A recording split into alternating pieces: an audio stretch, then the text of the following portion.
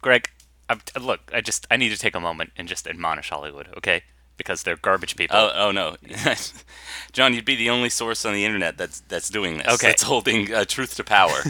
I In was this case, a bunch of old white executives making movies for $200 million. I was just, perusing the internet, perusing YouTube, and a bunch of trailers came up, and there's a trailer for a new Robin Hood movie? Are you kidding me? Hollywood? John, they're good. Stop it. They're gonna lose the rights. They're gonna lose the rights. They're gonna lose the rights to Robin Hood if they don't make a movie now. Ugh. I know it's been 8 years since the last one, the last gritty reboot with Russell Crowe. Anybody remember that? No. Okay. Who cares? Okay, so last year it was King Arthur, and then the year before that was Tarzan. It's like, stop it, okay? Stop trying to take these, like, boring properties no one cares about and making gritty reboots, okay? And I think the year before that it was like Frankenstein. It's like, what the fuck? Stop it. Like, what is the thought John, I process don't. behind this? The thought process is, I believe critic Mark Harris. And I don't want to steal this, but the idea is it's a bunt. They're not swinging for the fences. This is the safe, conventional choice, just so they can't be fired. Because, as I'm going to quote somebody else, as William Goldman famously coined, "Nobody knows anything." Okay. I mean, John, do you have a $1 million movie, $1 billion franchise rolling around your head right now? No, you Do don't. I ever? Do I ever? Captain Fantastic conquers the Marshmallow Kingdom. All right, let me give you the pitch. It kind of loses Go ahead. it loses a little bit in the seventh act, but it really picks up in the eighth. Okay, here we go. Well, if you recall, last week we talked about the Divine Nine. I mean, clearly that's the next big hit Western, and there have been so many big Western hits in the last 10 years. Oh, So of course, everyone loves this, Western. it's the genre to go to. It's Yeah. Hollywood gold, gold, gold. That's a little teaser for what we're talking about today. But John, before I do that, Oh, yeah, Greg wanted to talk about something. yeah, I wanted to get to one news item. John, you read the blog Birth, Death Movies, or no, sorry, that's a terrible title. Birth, Movies, Death, right? Yes, run by the Alamo Draft House, which has just a sterling reputation. Women love it. Women love it everywhere. Yeah, the snitch theater, as I like to call it. But John, it used to be run by a wonderful man named Devin Faraci. You're familiar with Devin Faraci and his oeuvre, are you not? Sure, it was like Harry Knowles, but more palatable. And like Harry Knowles, somehow, despite his just oozing masculinity, couldn't get the women that he desired, It's a so shame. resorted to sexual assault and intimidation. So he was subsequently fired. But John, he's making a comeback, like Charlie Rose. He desperately wants to regain his reputation and his status as one of the premier movie bloggers of our generation. Finally. Yes. Has Me Too gone so far? Too far. Well, and John, he's doing it because he's found religion. I don't know if you knew this. Oh boy. Yes. So he opened a new blog, Cinema Sangha, film from an occasionally Buddhist perspective. Okay. Reading from the description here, in Buddhism, teachings are given for free because they are considered priceless. Dana is the Pali word for the generosity given back to support those offering these teachings. And then he has a link to the Patreon page. Wow, interesting. So yeah, so John, he's got a brand new perspective on movies from a Buddhist perspective. Do you want to sample some of the headlines we have here? Yes, I do. What is his hot take on Robin Hood? I want to hear the Buddhist hot take on Robin Hood. Well, he hasn't talked. John, it's not out till this fall, so Oh, okay. He doesn't have- He's got to build up some backlog first before he actually releases his blog. yeah. And in this case, here's one headline: "It's time to stop complaining about Marvel movies." No, Yep. let's just be present and just enjoy the Marvel movies. Yeah. John, here's a philosophical one: Is Netflix releasing too many movies? I believe it was the Bodhisattva who once said. But John, what do you think the Dara teaching would be for this headline? Captain America: the first Avenger re-review. Ooh. Well, I can't even think of any like Hindu Eastern religion nonsense anymore to make that work. I don't get it. You know what? I'll probably check it out. I like Devin Faraci's work. You will shut I'll up. probably check it out. I'll give it a cursory. You're hopeless. You're hopeless. Look. I like his writing. I'll be honest. I think he's a pretty insightful guy. I mean, he might be a No, terrible you don't. person, Oh, yeah. but who isn't? Who isn't? Oh, pretty insightful. Hey, Marvel movies are great. Get your oven mitts ready for that hot take. Secure your monocles to your eyebrows, and just in case it pops out at the idea of like, hey, these Marvel movies pretty good. Hey, I mean, we'll probably end up talking about one by the end of this episode. So, Oh, will we? ooh, Yes. a little tease for you people. Get ready for our review of Thor Ragnarok after this. I finally got around to seeing Thor: The Dark World. I hope I'm not too far behind. Yeah.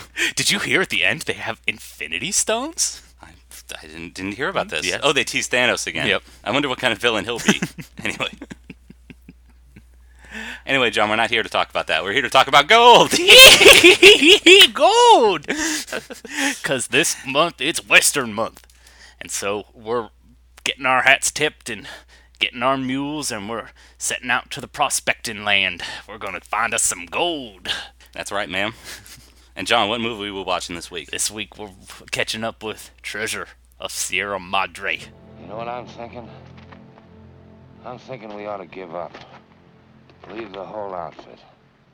Everything behind and go back to civilization. What's that you say? Go back? Well, tell my old grandmother I got two very elegant bedfellows who kick at the first drop of rain and hide in the closet from thunder rumbles. My, what great prospectors. Two shoe clerks reading the magazine about prospecting for gold in the land of the midnight sun, south of the border or west of the Rockies. Shut your trap. Shut up or I'll smash your head flat. Go ahead, throw it. If you did, you'd never leave this wilderness alive. Without me, you two would die here more miserable than rats. I'll leave him alone. Can't you see that the old man's nuts? Nuts! Nuts, am I? Let me tell you something, my two fine bedfellows. You're so dumb there's nothing to compare you with. You're dumber than the dumbest jackass. Look at each other, will you? Do you ever see anything like yourself for being dumb specimens?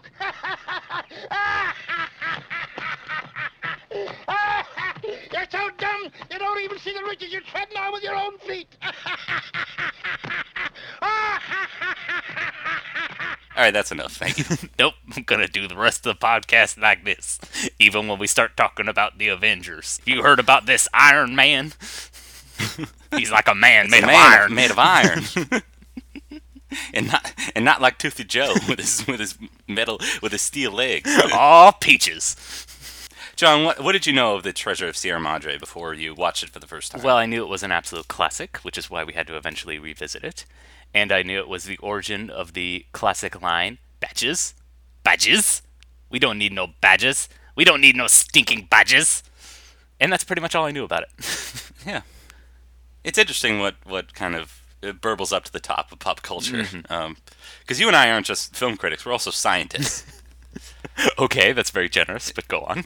And yeah, I wanted to just experiment on why this movie has gained its reputation, because this is my second time seeing it, and I'm still not quite seeing that kind of classic status. I think it does, like, when I was looking up movies we could potentially do for Western Month, I was kind of surprised that this one kept coming up, because again, granted, I didn't know that much about it, but I didn't really think it had, like, the kind of qualifiers of a Western. Granted, I didn't know that much about it. And I think maybe because it is kind of playing with those tropes a bit and kind of like counter-programming to your traditional quote-unquote Western or movie that takes place in the Wild West. Maybe that's why it has the reputation it has. Like, not a single character rides a horse in this movie, so there's that.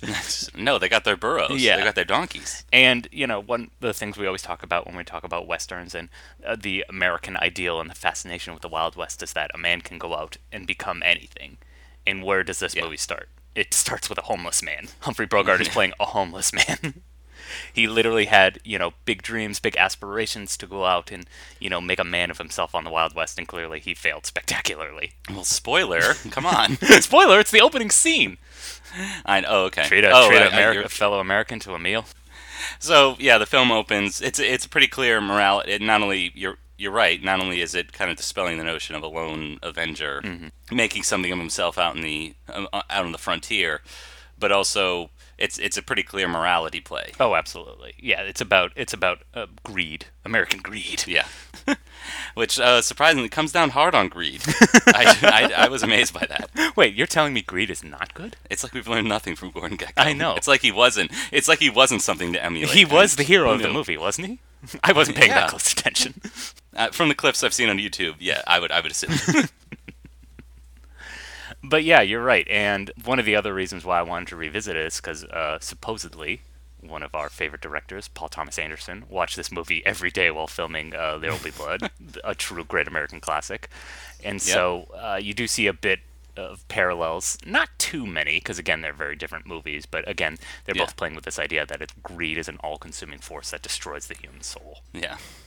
And speaking of influence, apparently Humphrey Bogart's character was also a primary inspiration for Indiana Jones Yes. when Steven Spielberg and George Lucas were conceiving that character. So, but John, I've already given my impression. I mean, again, I think it's a well done movie. I'm not sure if it really transcends the genre or any kind of like a example of American cinema. But what did you think?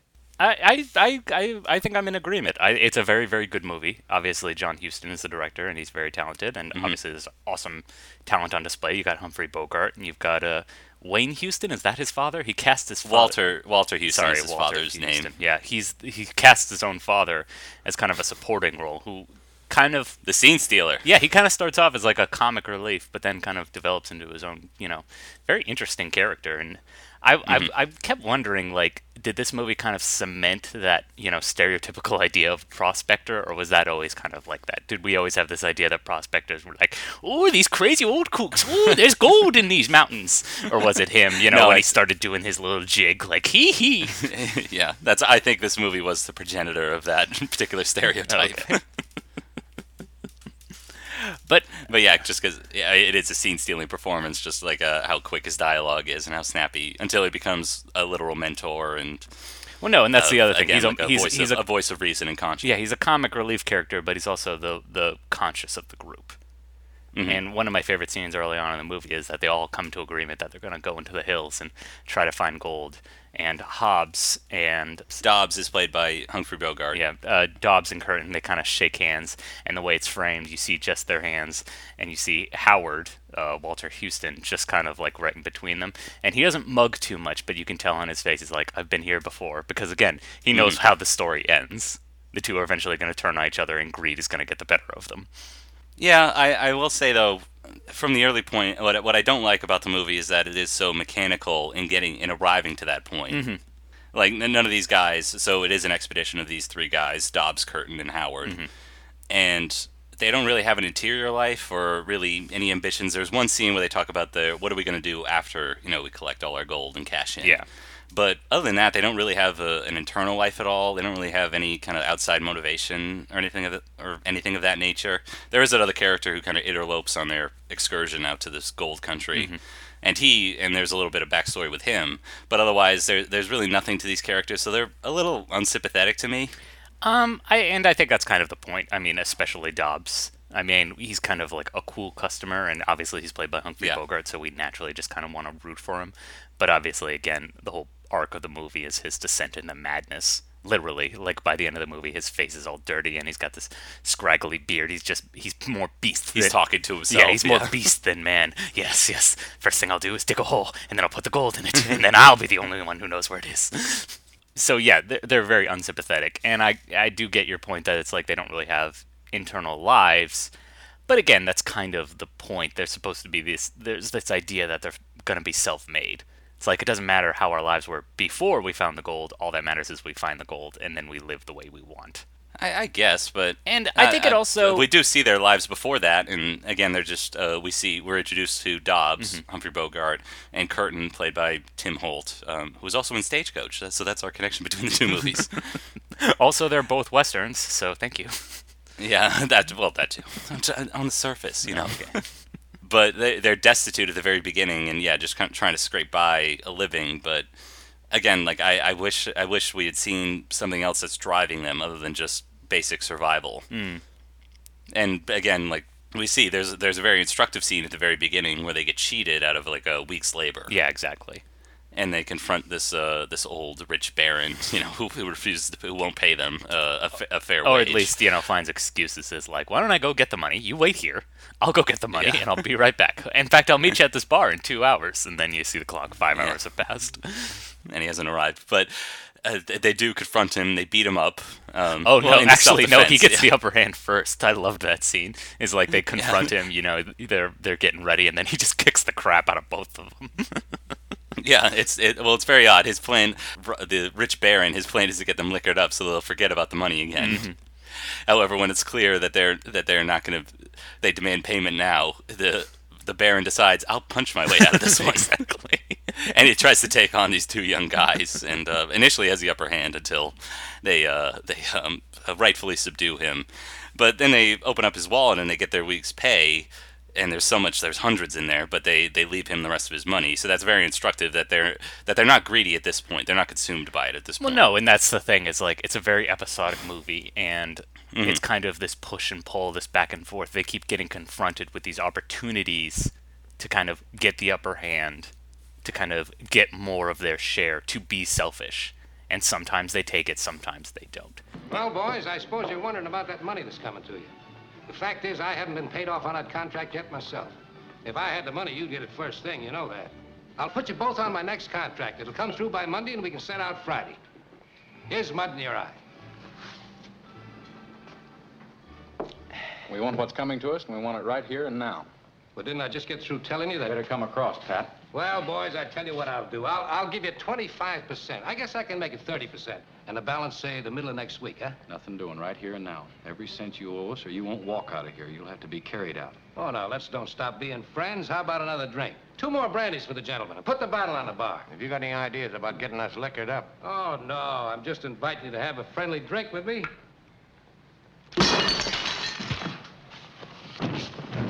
The other big scene is the mine collapse. So Dobbs has been digging in the mine, and eventually it collapses. Howard is off somewhere else, and he sees what's happened, and he kind of debates for a minute. It's like, wait, Curtin has seen what happened. Yeah, Curtin has seen what's happened. That's what I meant. And he sees what's happened, and he kind of debates for a little bit. It's like, do I save him? Because if he's dead here, I could take his share. And it was a freak accident. There was no saving him. But then he thinks better of it and does save him. And you'd think that it would, add a little more camaraderie between them, but again, it still just kind of descends from there. Their friendship dissolves, and eventually the greed gets the better of them. Yeah, that particular scene I didn't understand because Curtin in particular isn't very well characterized. He's a strong silent type. Exactly. I think he scarcely has like 15 lines in this movie. Well, when you're acting against Humphrey Bogart, what are you supposed to do? Yeah, yeah. As well as Walter Houston. I mean, they steal the show really, and he's just kind of the middleman. But there's no sign of that before or since that he's kind of conflicted in this way, like greed is consuming him, or he'll let another man die. Exactly. And it's also very early in there. They've just found this land that's rich with gold. Rich with gold. And it's literally very early on. They've just dug this mine. And already he's thinking like, okay, like already I can keep more of the share, but you haven't even dug that much gold yet. Yeah. Like you still need the third person to help out. And I can understand later he's like, well, let's split the gold 3 ways, but Humphrey Bogart argues like I've been doing more digging than you guys have. Like, do I deserve a little bit more or something? Well, no, and that's the thing. It's like Dobbs is always like trying to sneak his way out of the situation. He's always trying to get more of his share. And so it's like initially in those scenes when they make an agreement and he puts forward more money, it's like, again, that's at his most noble. But again, as the gold becomes a reality and the mining becomes arduous task, he gets more and more greedy and tries to figure out, even towards the end, when again, like Howard's kind of out of the picture, and it's just the two of them, Dobbs is still kind of like the crazy person. He's the one kind of still driving everything, and he's the one who's the most morally conflicted, or morally compromised, I should say. Yeah, not conflicted. Yeah, compromised, because when the interloper shows up, who wants to cut, he's like, we should just kill him. We should just kill him and throw him off. We'll call it an accident. Yeah, and they have this little vote, like, should we just off him or to protect our mine, or should we kind of introduce him and cut him into our deal? Yeah, I will say that is the highlight of the movie is this soliloquy that Humphrey Bogart has at the end, where he's like, yes, he believes that he's killed Curtin. When it's just the two of them dragging these burros all the way back down to civilization, worried about bandits and all this other like natural threats surrounding them. And he believes he's killed Curtin. He's like, I buried him. No, he's dragged away. He won't come back. He won't say anything, or maybe he will. So I will admit, in spite of my lukewarm, impression of the movie, that I do find is its high point, is just seeing Humphrey Bogart like descend into madness. Exactly. Because again, what are we used to seeing him in? We're used to seeing him in a fedora as a detective or something, like a very big sleep, very Casablanca, and here he's just a crazy person. He's just out of his mind, and he's just relishing it, and he's having so much fun. Well, I don't know about fun. I will. He was drunk the whole time. Come on, it's Humphrey. He's having a good time. This is true. Oh, they won't find him. I'll dig a hole for him first thing in the morning.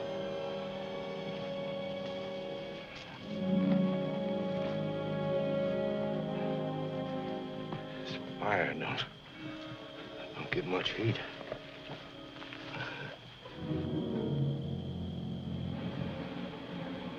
Conscience. What a thing. If you believe you got a conscience, it'll pester you to death. But if you don't believe you got one, what can it do to you? Makes me sick, all this talking and fussing about nonsense.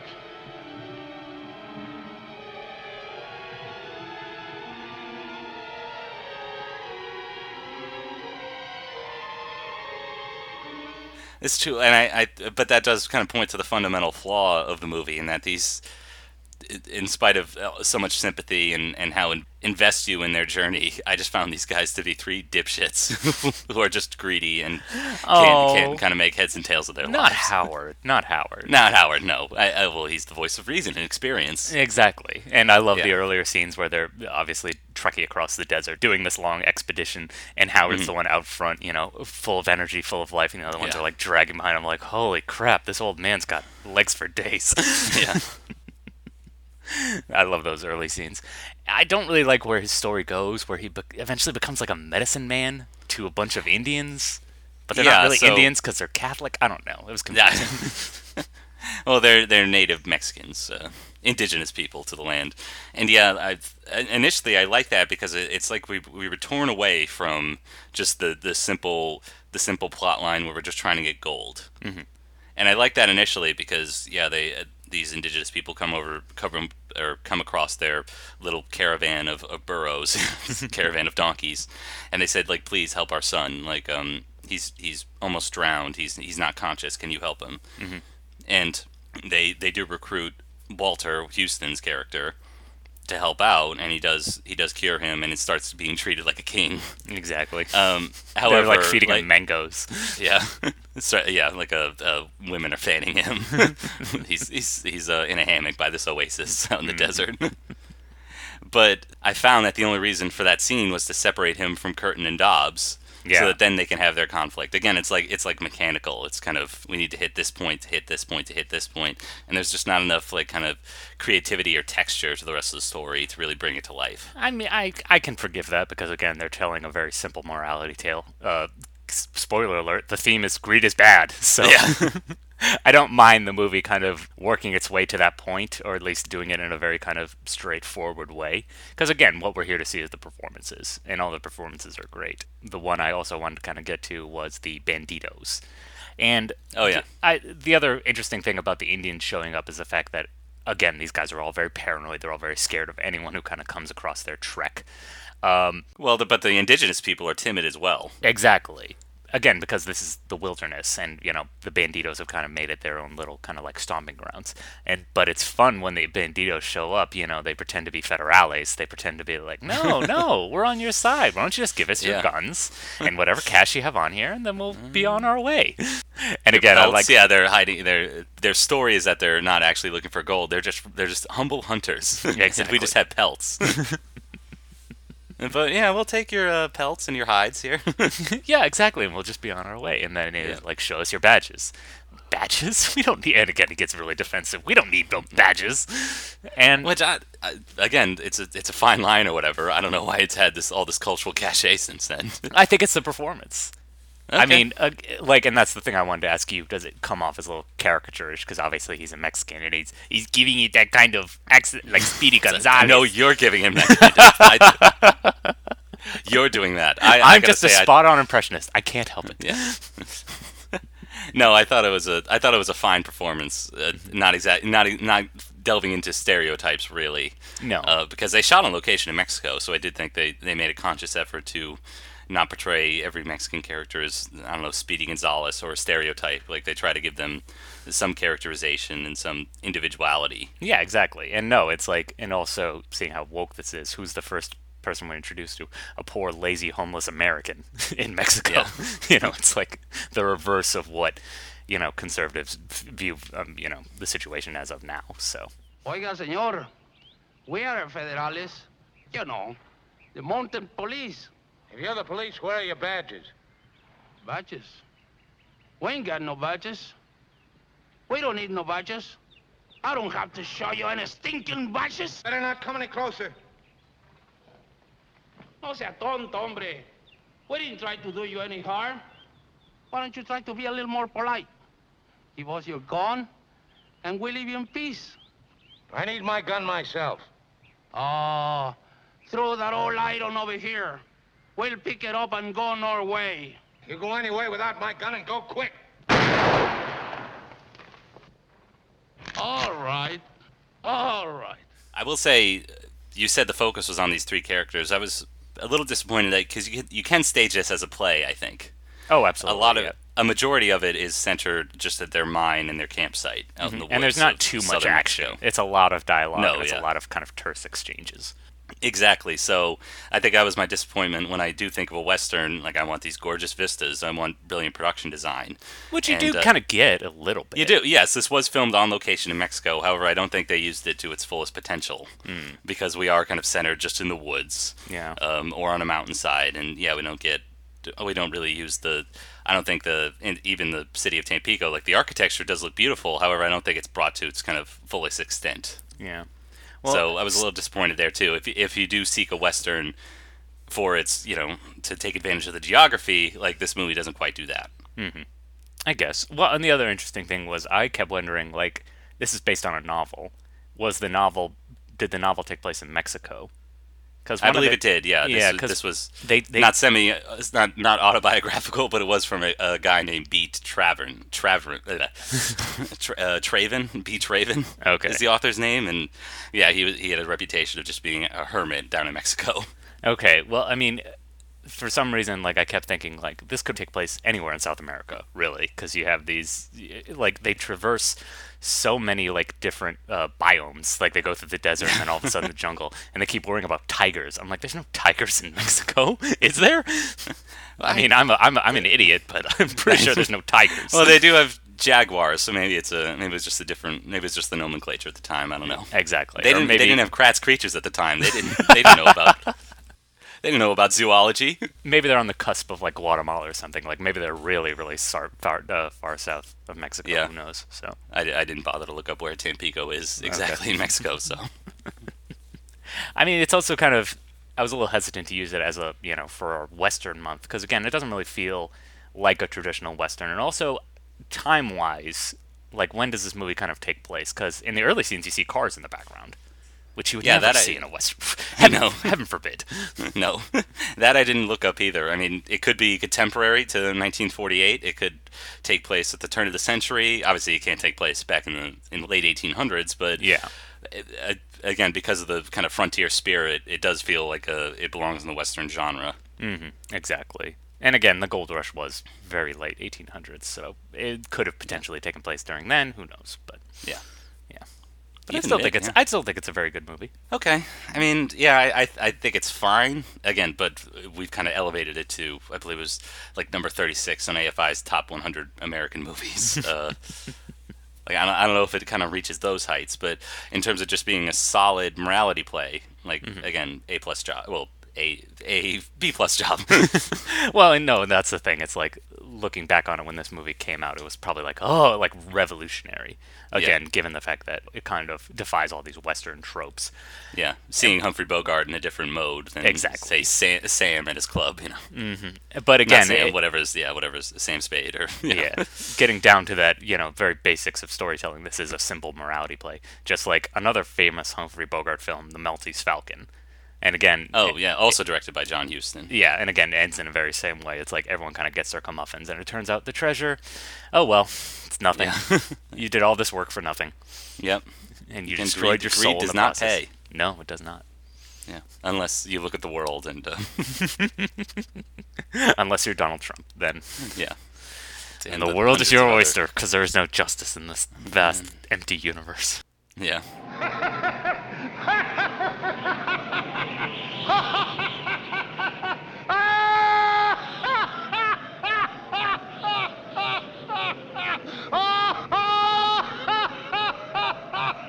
Oh, laugh, Curtin, old boy. It's a great joke played on us by the Lord or fate or nature, whatever you prefer. But whoever or whatever played it certainly had a sense of humor. The gold has gone back to where we found it. Oh!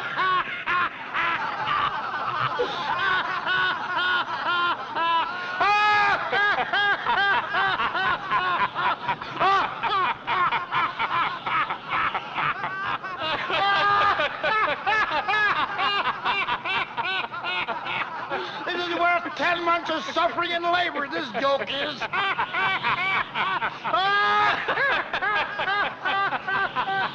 I will say, even if you don't see the movie, even if you listener aren't inclined to see Treasure of the Sierra Madre, do look at its trivia page on IMDb because it is a roller coaster. We should tell people this because some people don't realize this. The IMDb trivia page actually works more like Wikipedia, or anyone can kind of edit it. So instead of like editing or deleting facts, they kind of contradict them.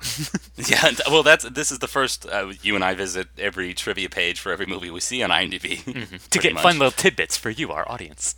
Yes, and there's one contradiction. There's a scene where wind is blowing, like they're out on this plane and the wind is whipping them across and blowing sand in their face. And they said it was generated by jet engines from the Mexican Air Force. But then 2 items later, there's a contradiction to that, saying, well, actually, the Mexican Air Force didn't get jet engines until 1961, and this movie was produced in 1947, so it's highly unlikely that... Instead of just deleting that erroneous fact, probably, they have a contradiction. There's also this fact I like. Humphrey Bogart started losing his hair in 1947, partly because of hormone shots he was taking to improve his chances of having a baby with his wife, Lauren Bacall. In parentheses, although his excessive drinking and lack of vitamin B were probably also factors in his hair loss. So here's a little item. Humphrey Bogart gave himself scurvy, essentially.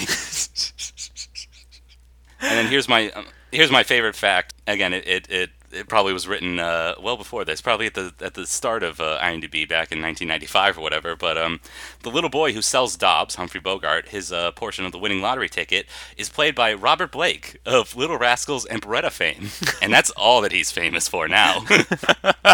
Wow, I did not realize that. Holy shit! Yeah. I didn't get all the way through the trivia because it was paragraphs. Like, trivia should be like tweets, okay? I don't want to read more than 140 characters of your little factoids, okay? I don't want to hear a big like long speech like John Huston when he cast his father. Yeah. Cast your mind back to 1939 when this movie was first in development. Yes. Let me spin you a tale in the IMDb trivia page. Look, I'm not saying I have a screenplay about the making of The Treasure of Sierra Madre, but let me tell you. John, that is straight to the top of the blacklist. Oscar bait sold. It is a little funny that we ended up watching The African Queen before we watched this one, because it's like, this one, reputation-wise, is way better than that one. Oh, but yeah. Well, African Queen was free on Netflix, so... I enjoyed The African Queen a little bit more, I gotta be honest. What? I did. I mean, it's more fun. You're out That's of your the mind. thing. More fun, yeah. This is better art, but The African Queen is like, you get Katharine Hepburn doing classic Katharine Hepburn things. You old poop. More problematic, I say. That's set in Africa with missionaries. I mean, colonialism much? Well, no, and the Africans are, like, John Huston's very woke. He did not settle on any stereotypes or caricatures when it came to non-white characters. Yeah, you're right. Yeah. And it's funny doing this podcast, because, again, John Huston was not a name in my head at all, and he's probably the director we've revisited the most for this podcast. Not a name in your... John. I didn't know who he was. I really didn't. Well, probably he's most famous... He was also an actor, and he's probably most famous for playing the evil waterman in Chinatown. Oh, man, I can't remember his name. Yes. Yeah, but I do remember Mr. Gitz. Yeah. You know what happens to nosy people. Oh, Noah Cross. Yeah, he's most famous for playing Noah Cross in Chinatown. Wait, I thought that was Roman Polanski who played that. The guy who cuts his No. nose? Yeah, that's the guy who cuts his nose. I'm talking about the old water baron who calls him Mr. Gitz. I'm swaying my hips and knocking my head back, I need to watch that again. It's been so Absolutely. long. Yeah. And now that he's been kicked out of the... and no better time to revisit Chinatown. Yeah. He was just kicked out of the Academy this week. It was just kicked as alongside Bill Cosby. Were they just waiting for an excuse? They were like, all right, we got one serial rapist. We need to do double duty. Exactly. It's deflecting attention off both of them. Okay. They're being equal opportunity, I think. One, they waited until he was found guilty in the court of law. The other, when he's been guilty in the court of public opinion for so long. Okay. Well, it's funny. It's like, I didn't even know Bill Cosby was in the Academy. It's like, really? What Academy Award-winning performances he turned in? Leonard Part 6? They invite stalwarts, okay? He He was an important part of the entertainment industry at a time, before he just started yelling at young black men for pulling up their pants or something. Oh, and that's the other thing. Does the Academy need less black members? Come on. No, they just need less serial rapists. Okay. That supersedes that. Fair enough. Well, they kicked out Harvey Weinstein in like 2.5. They didn't wait for the ink to dry on that restraining order. No, that was a little different, little more toxic. I'm not defending any of these people. They're all monsters. heck I'm no, just no. saying, the big institutions are like, oh, well, we won't stand for this. That's what's embarrassing. That's what's, problematic in my mind. Yeah, we should just do away with the Academy. Or, I mean, if they do want to invite new people, John, it sounds like there are 2 openings now in the Academy. Hello. You know? I mean, I'll take it for just the screeners, okay? I Just say whatever will you too. want, okay? I, Tanya? Sure, why not? I'll do it so that I can put in votes for Hirokazu Koreeda and the Dardenne brothers. My weird little taste. You're just gonna I found vote- this 70-minute movie at the Telluride Film Festival. I think it's one of the best pictures of the year. Greg's just gonna vote for best foreign film every time, and like everything Yeah. else, he'll just be like, whatever, who cares? Trite, boring. Right, exactly. Boring American taste. Boorish. Ugh.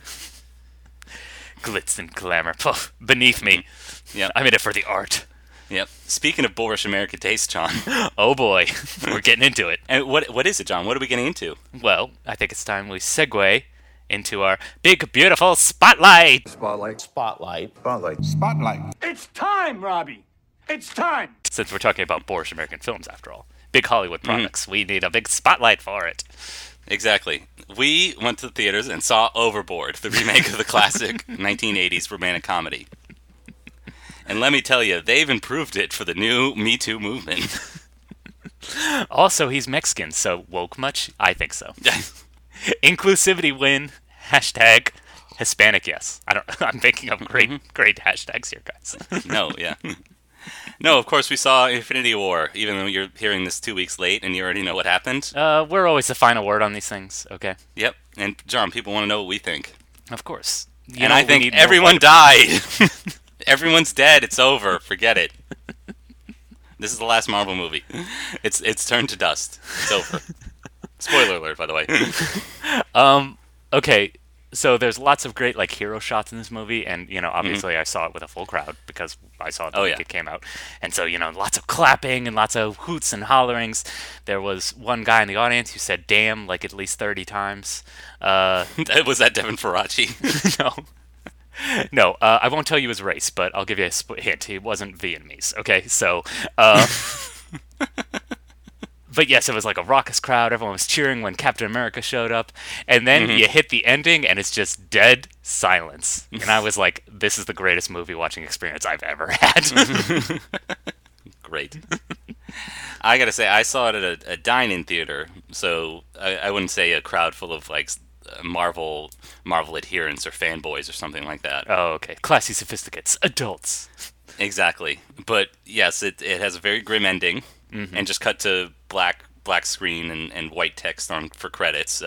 Which again, breaking with Marvel tradition, usually they have a splashy, final credit sequence. Mm-hmm. And then some brilliant an usher who I hope is fired soon because John, she had some sass. She wasn't gonna take this line down, and when the mournful music cropped up, she went woo.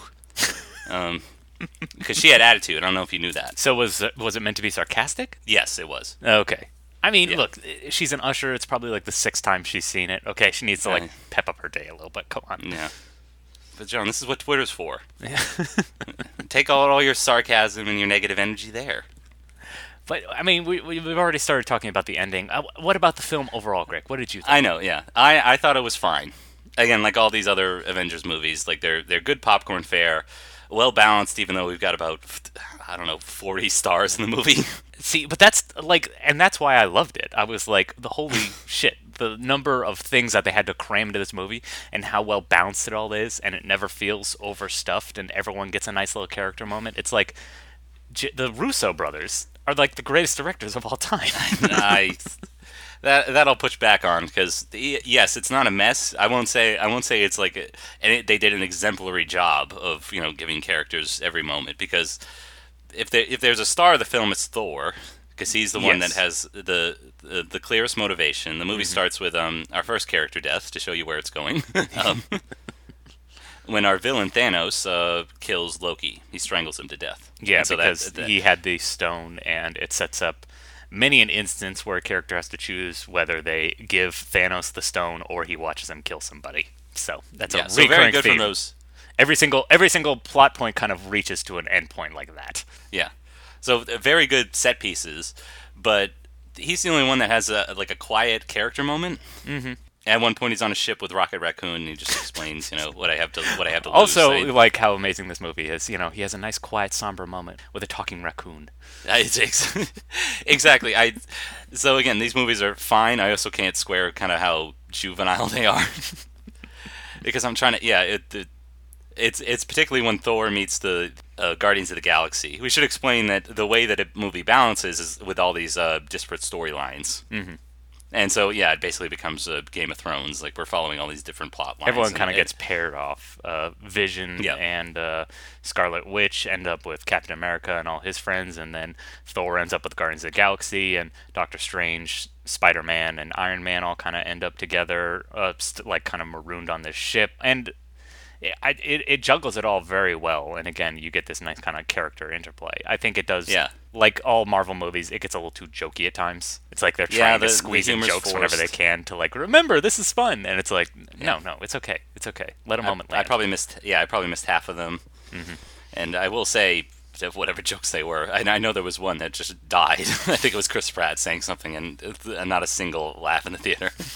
Well, my favorite actually comes from Chris Pratt because again, it's very subtle, and again, it's when Chris Pratt meets up with Spider-Man, and they share an affinity for 80s culture, and Chris Pratt's wondering, is Footloose still like the greatest movie of all time? And Spider-Man says it was never the greatest movie of all time. And again, it's like there's a beat that you could tell that they wanted to fit in one more joke, but instead it's just Chris Pratt's face of disappointment. I'm like, all right, sweet, that's funny. Yeah, but speaking to kind of the weaknesses of the movie, I think it has a hard time kind of bringing those characters together, because the way that Spider-Man gets on the ship, Yeah. and he's kind of ambivalent to it. The point of his character is to be dazzled and very naive about everything, and yet he's just now I'm on a spaceship, cool.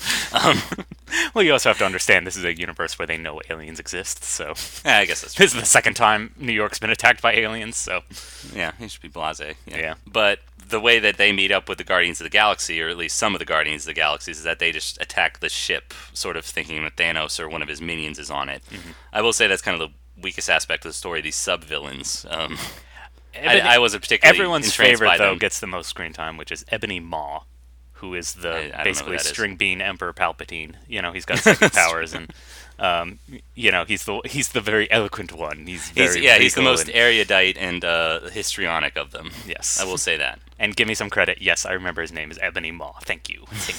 They all have really stupid names if you actually look them up. The lady one was called Proxima Midnight or something like that. They're all really dumb. It's like, what are these, Jaegers from fucking Pacific Rim? Yeah, I couldn't quite square. This is really I'm embarrassed as a 30-year-old male watching this. But that's what makes the ending so awesome. Is that gut I- punch? It's like, hey, you just watched laser beams and pew pew lasers. It's like, hey, guess what? Everyone's dead now. Good job. Yeah, the analogy I was thinking of, Marvel felt like a parent that was leading you to the scary end of the playground. Oh, okay. The playground where we grew up, there was a part that was shaded by trees, and I didn't like going over there. Mm-hmm. And that's what the movie felt like. Oh, we're gonna go into some dark territory here, but it's still the playground. You're fine. Yeah, exactly. And then with the ending, it's like, oh, now you're in Aleppo.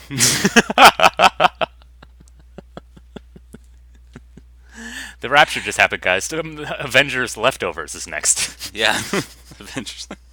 Yeah, hope you're anticipating Ant-Man now.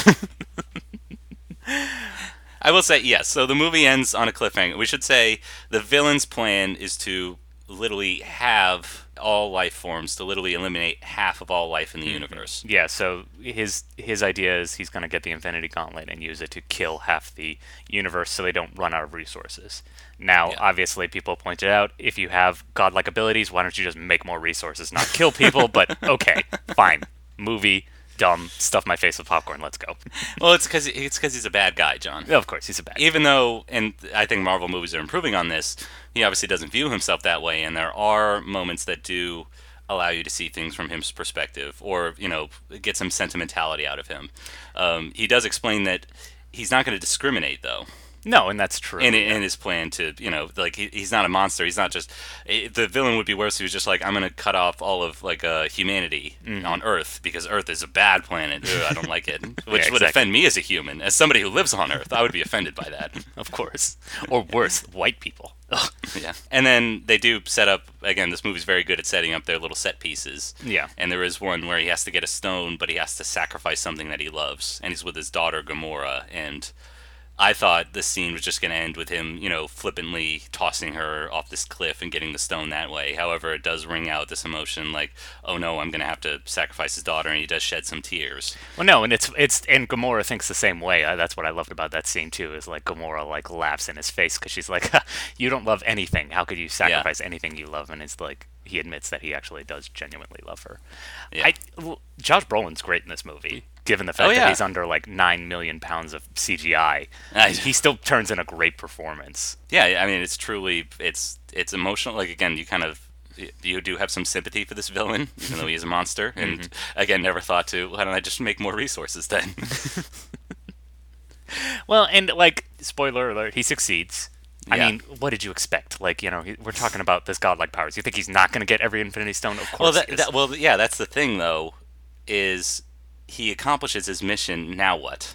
Yeah. So, you and I are savvy moviegoers. Like, we can anticipate a cliffhanger ending. We know there's going to be another movie next summer to kind of wrap everything up. However, again, poor kids, they're not going to see this coming or understanding it. They're just going to see their favorite heroes turn to ash. Exactly. They're going to see Spider-Man cry in Tony Stark's arms as he disappears, saying, I don't want to go, I don't want to go. That actually really hit me hard. Yeah. Because everyone else just kind of, like, disappears, but, like, Spider-Man's the only one who's, like, visibly scared. Because, again, he's young. He's a kid. And he doesn't know what's happening. Yeah, I was also going to say, the one that also hit me was, I want to get the actress's name right, Danny Gurira. With Black Panther. Who plays the Black Panther's lead general. Black Panther starts to disappear, and you could register like his face on her face, like what exactly is happening. Like that's, again, very few of these movies actually pack an emotional punch. However, in these two moments, it does, give a little peek. I will give it credit for that. Yeah, but again, like it'll be interesting to see after the next one comes out and where they resolve it, because I'm not interested. You're not? Because here's the thing, like let's look at this in context of other cliffhangers. There's somewhere to go. But Thanos has already accomplished his mission, like now what? Well, they need to revive everybody, duh. No, they needed a stinger. They needed like Iron Man to say like, I'm going to go try to reverse it, because that's obviously what's going to happen. They're just going to, No. With the Infinity Gauntlet, I say let's go back, 2 weeks, and then all will be settled. No, I liked it. I liked it a lot the way it ends. Because again, it just ends on Thanos. He watches the sunset, and he's semi-pleased with himself. It's a but quiet, contemplative moment. And again, a movie that everyone's been clapping, like hooting and hollering, like, woo, there's Captain America.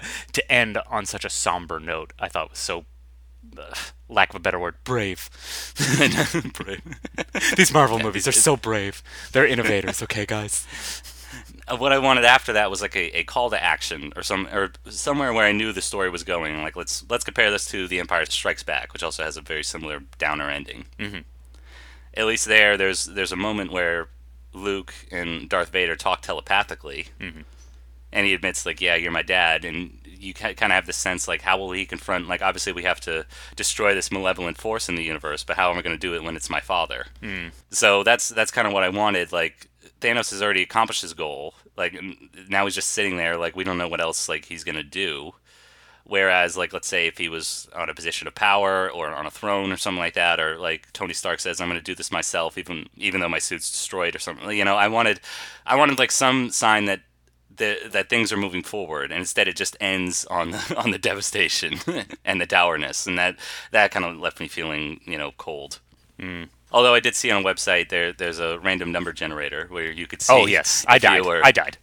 I was spared. Oh, see, Thanos killed me, and I tearfully hugged you and said, "I don't want to go. I don't want to go. I don't want to go." And I'd be like, "Ha, eat it, bitch." Now all resources for me. and the rest of the universe prospered. Yep. I'm gonna go to the nearest mine and get gold. Gold. I really liked it. Again, like movie criticism, sadly, too much these days is like consumer advice. But if I have to give consumer advice, you're getting your most bang for your buck out of this movie because just in terms of volume of movie you're getting is just exceptional. Yeah. And the other thing I was thinking about is like the other recent trends of like part 1, part 2, and how they tend to like split up these books like Hunger Games and Harry Potter into like 2 movies. And the first part is so boring and so inconsequential. And then you have this movie which is like a laser light show and there's so much packed into it. Like I just have to give it so much credit just based on that kind of context. Yeah, I have my reservations. Like again, I thought for one thing, for an Avengers movie, it did require more knowledge, like going in. Mm-hmm.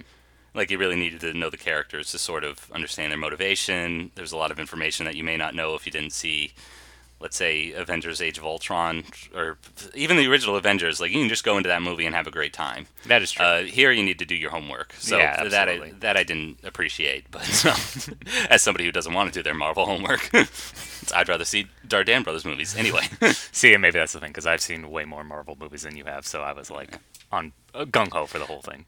I know, but same with these kind of like later Avengers movies, in particular Captain America: Civil War. They are balancing too much, and yeah, it just kind of left me like impressionless at the end. Like I just walked out of the theaters like, oh, that was a good use of like 2.5 hours. Like, but now I move on to the rest of my day, and now I've forgotten about it.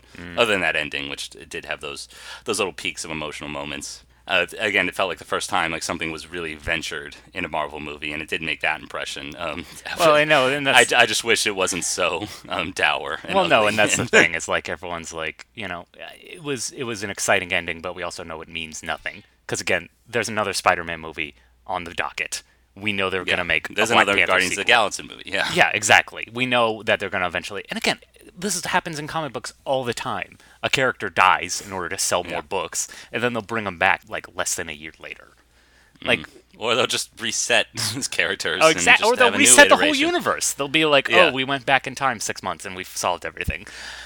But you know what? Like in the moment, again, like if we're just thinking about it presently, if we're thinking about it like a Buddhist, like again, it still works. Like everyone still loves Empire Strikes Back, even though we know that Return of the Jedi is coming next. And I think as a movie, again, just Well, that's because it establishes a better cliffhanger ending, whereas I didn't appreciate it for this as much. This one, I do appreciate that they were willing to risk in giant sarcastic air quotes. They're the deaths of these major characters. However, it is tinged by the knowledge that yes, there is going to be a reset. This is essentially a cinematic TV show, and they always have to go back to zero. So. But in spite of that, you're right. It is solid entertainment, like great set pieces, a few good character moments. Although I do wish there were more of them. I think the Black Panther has about 4 lines in this movie. well, he just got his own movie, so what do you expect? But it was good. It was a good movie, and he deserves better. What I'm saying is Marvel is racist. Racist against aliens. Yeah, That's the thing I can never square. Like that's the thing also I can never square with. But again, this is just nitpicky. Why do all aliens speak English?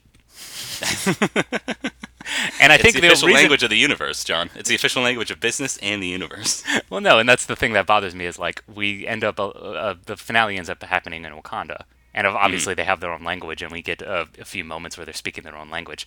But then we have all these aliens show up, and they're like, "Ah, we're gonna get you," and I'm like, "Why do the aliens speak English?" I think that's what bugs me. It's like if it were just Guardians of the Galaxy, it's like, oh, they all speak English, that's fine. But since we're like accepting that there's so many cultures on Earth, but all the aliens speak English, I don't know. It was just a bridge too far for me in my stupid nitpicky brain. Well, if you're going to complain about something, I would complain about the romance, quote unquote. Again, giant sarcastic air quotes. Excuse me? Between Scarlet Witch and Vision. What? Or Viz, as they you call have it. no. You just can't enjoy this movie because you have a black heart. That's your problem. Exactly. That's been blackened by real movies that portray the sadness of reality and everyday life. This movie tries to simulate it. It's a simulacra of that. Yeah, and it's awesome. Okay, I know this steak is fake, but it's delicious. I know exactly. John, you need a red pill. And John, I'll tell people how they can get their red pill. How? It's through following social media accounts. Okay? Boom. Don't believe the fake news of the other social media accounts. Follow ours. Yes. And cut straight to the truth. Get a good lean cut of the truth. Follow us on our incel page on Facebook. Yeah. That's not fair. You're married. You've blue pilled. You're living in the simulation. You're loving it. I'm not married yet, okay?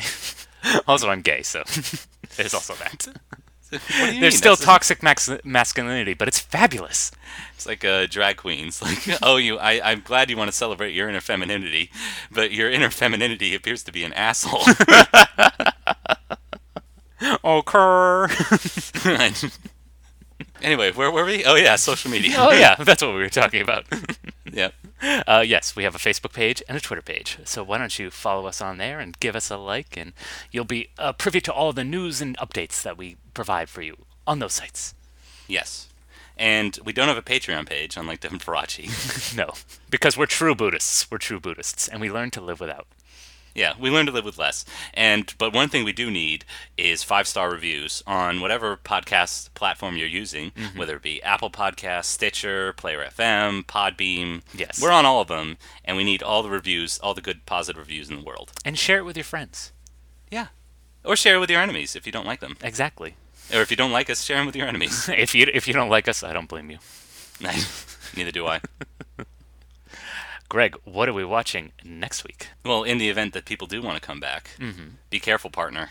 Uh-oh. Because we got some bad cowpokes coming into town. We got some desperados. Some people looking to take their revenge, and you and I are lone rangers. You and I are just on our own in this town. And this meeting will take place at high noon. I was hoping Proxima Midnight, but high noon sounds good too. No, yet another Western that I've seen before, and you haven't. Okay, Again, fine. just- High road me, why don't you? Yes, I will. I will condescend to you however I please. Greg, we're going to have a movie shootout. That's what we're going to do. Yep. And me, like Gary Cooper, I will prevail. Oh, spoiler alert. Wait, what? Oh, fuck. I know, I ruined it. You bastard. Instead, we're watching How the West Was Won next week. Ooh, can we watch A Million Ways to Die in the West? Seth And no. Seth MacFarlane's hilarious. That's a hard no. Double no. Triple no. God, so many movies to choose from. It's I a know. shame we only have a 5-week month to squeeze it all into. Exactly. But hopefully you'll stay tuned. So, thank you everybody for listening. And until next time, keep aspiring, partner. Yeehaw!